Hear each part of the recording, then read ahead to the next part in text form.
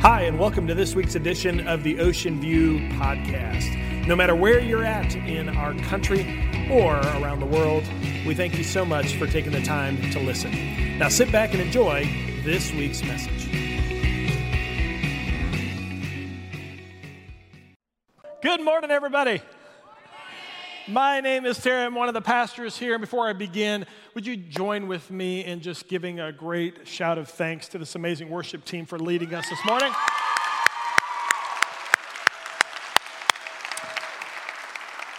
And I'd be remiss if I didn't say a special welcome to our students who had an incredible weekend. Did you enjoy your weekend, Renew Weekend? Awesome. I will tell you, so this isn't in the notes, but I will say, I'm always inspired by your faith. And those of us that are a little bit wiser in age, who have walked a little bit farther, we're inspired by your faith because you seem to do a much better job at what I'm going to talk about today than we do, which is having the faith to be able to trust when God speaks, to be able to take a step of faith to change your heart, to change your direction, to change your actions so you can grow closer with Him. We as adults, we struggle with that at times because we get in habits, don't we, adults? See, they're all liars. They're not telling the truth. They're just like, no. It's true. If you're visiting with us today, today's a very special day. It's a different day.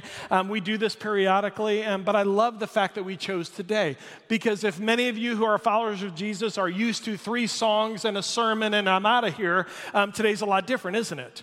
And that's by design. It's by nature because we're going to talk today about what it means to truly make a move in order to become closer in your relationship with Jesus Christ.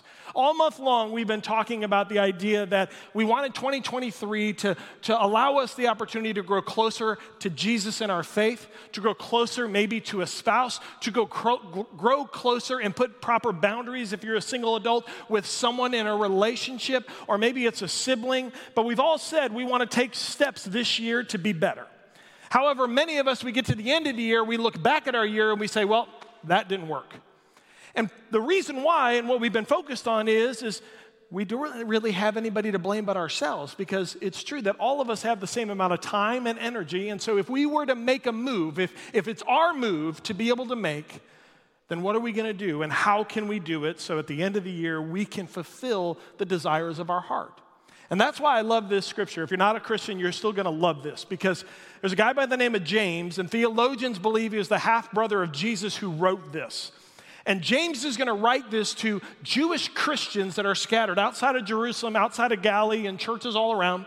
James writes this letter, and he's going to challenge them because he's been hearing reports from many different churches that they have kind of had one foot in one world and one foot in the other, that they're taking one step forward and 2 steps back. And so we're going to pick it up in James chapter 4, verse 1 and 2, and I want you to follow along with me. James says this, "What causes fights and quarrels among you? Don't they come from your desires that battle within you?" Hold it right there for me. I want to read that last phrase again. Don't they come from your desires that battle within you? Now, I love this, and you can go to sleep for the next 5 minutes after I'm done because this is the crux of the message. Students, listen to this. It's amazing because what James says is, look, are you bickering with one another? Do you have a problem with somebody? How many of us have a problem with somebody's students and we sit there and we think of them, we get angry at them? Do you believe what she did to me? Will you believe what she said about me? I'm going to get her. I'm going to text this person. I'm going to do this. And we get so focused. And what James says is that when we do that, we're focused in the wrong direction. Because James says, doesn't it really begin right here? You want different. You don't want to quarrel. You want peace. But what are you doing about it? I leave it to our marriages. How many in this room who are married, you want a better marriage? Now, I love asking that question because some of you are like, no, Pookie, our marriage is perfect. When the truth is, some of you are like, well, wait a minute, don't we want to be better? Well, yeah, I think I'm confused now. Pastor tricked us. You're right. Every hand should go up if you're married in this room. We want a better marriage. Every day we want to be better at what we do. And now if you didn't raise your hand and you said, no, we have a perfect marriage, that means you don't want to get better. Now you're in trouble. But the truth is, we all want to be better. But what James is saying is if you want to be better, it starts right here. What are you doing about it? One of the things that breaks my heart as a pastor is I counsel a lot of couples. And when a couple comes in, typically they wait till the last minute they're in crisis. And when they come and sit on a couch, they sit in front of me and they unpack a lot of mess. By the way, every marriage has mess. Every relationship has mess. So I'm not surprised. And they sit there and they unpack their mess thinking I'm going to be shocked and surprised. And I look at them and I go, no, I'm not surprised. And then I look at them and say, here's what I'm going to do. I'm going to open up God's word. We're going to talk about some principles that I think you need to add into your relationship. And then what I want you to do this week is to add this principle. And let's get to the end of the week and let's see if you add this principle, let's see if your relationship gets better, okay? Yes, yes, yes. 1 week later, they come in, they sit on the couch, and I look at them and say, how are things? Terrible. Usually I know it's terrible because it's a dead giveaway. I have a big couch in my office. They usually are sitting in opposite ends. I know things are bad. And I go, well, what happened? And they're like, it was terrible. He's a jerk, she's a jerk, this and that. I go, well, did you do what I asked you to do? No. And that's what James is saying. It's like, look, we want something different. We want better marriages. We want better relationships with God. But the question is, are we willing to make a move in order to make that happen? We kind of sit back and go, God, fix her. And God looks down at you and goes, she's not the problem. And that's what we do. So James says it starts here. Now watch what he says this. This is where it gets serious. He goes, you desire but do not have, so you kill. You covet but you cannot get what you want, so you quarrel and you fight. You do not have because you do not ask God. What James says is, look, you want all these things, but you're not willing to do what is necessary in order to have what you want. Let me illustrate this another way. This is where we get a little bit of fun. Pastor David, can you hand that to me? Thank you. When I was younger in age, I was a player of baseball. I coached baseball, and there's a lot of life lessons I learned through baseball. And those of you thinking, oh, here he goes again, another baseball illustration. Yes, you're right and tough. You deal with it, okay? And so what I did is I love it because in order to field a ground ball, it looks something like this. So if you can roll to me, please. And you'd sit there and you field a ground ball like that. What, no applause, no nothing? I mean, I'm old, okay? I'm getting old. Thank you. No, really, no, thank you, no. But the point is that if you were to field a ground ball, that's how it should look. Now, I loved coaching 5-year-olds, and sometimes I would do a camp, and I would have little 4- and 5-year-olds, and they were so dang cute. And so what happens is the first time that they throw a ball at someone and they get hit with it, they're like, ow! And they realize these things hurt. And so right after they get hurt a little bit, then they're like, okay, I got to be careful. And so watch what happens. When they start to field a ground ball, it's hilarious to watch how they approach it. So David, if you can help me out. Throw me a ground ball. This is what they look like. And they do that. They don't want to get near it. They put the glove down as far away from their body as they can, and they just kind of hope to knock it down and hope they catch it. It's because they're afraid of it. And now I will tell you this. If they move from 5 to 15 and they still look like that, they're not playing baseball. They're not going to make a team. And so they have to change. Don't miss this. They have to change. They have to go against what they feel. I'm scared of this. I don't want anything part of it. I don't want to be near it. And they have to go against their emotions and their feelings, and they have to make a change in order to have success. So here's what I love to do. They're all scared to death. They're using their glove to knock it down, and here's what I tell them. Drop your gloves.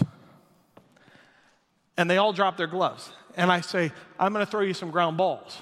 Panic ensues with a bunch of 5-year-olds. You're going to do what? Child abuse. It's like, no.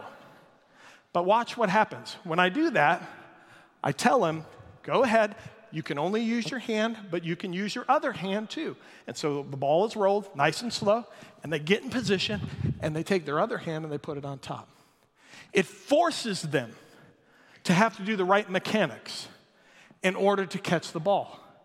And then when they get their glove on, then they grow and they become better players. Here's the point. There's some of us that are married, some of us that have relationships with someone else, and we're approaching those relationships like this. We're refusing to do the work in order to have a better marriage, in order to have a better relationship with God, in order to take the steps against our feelings to be able to grow in our spiritual relationship. We want it, but we don't want to do what's necessary to gain it. And what James says, lean in here for a second, is when we sit there and we approach our relationships like this, then he says there's no hope for that. You kill every honest motive. You kill every chance for a better life. You kill marriages, you kill respect, you kill hope. Terry, when you approach your marriage like that, you have no shot.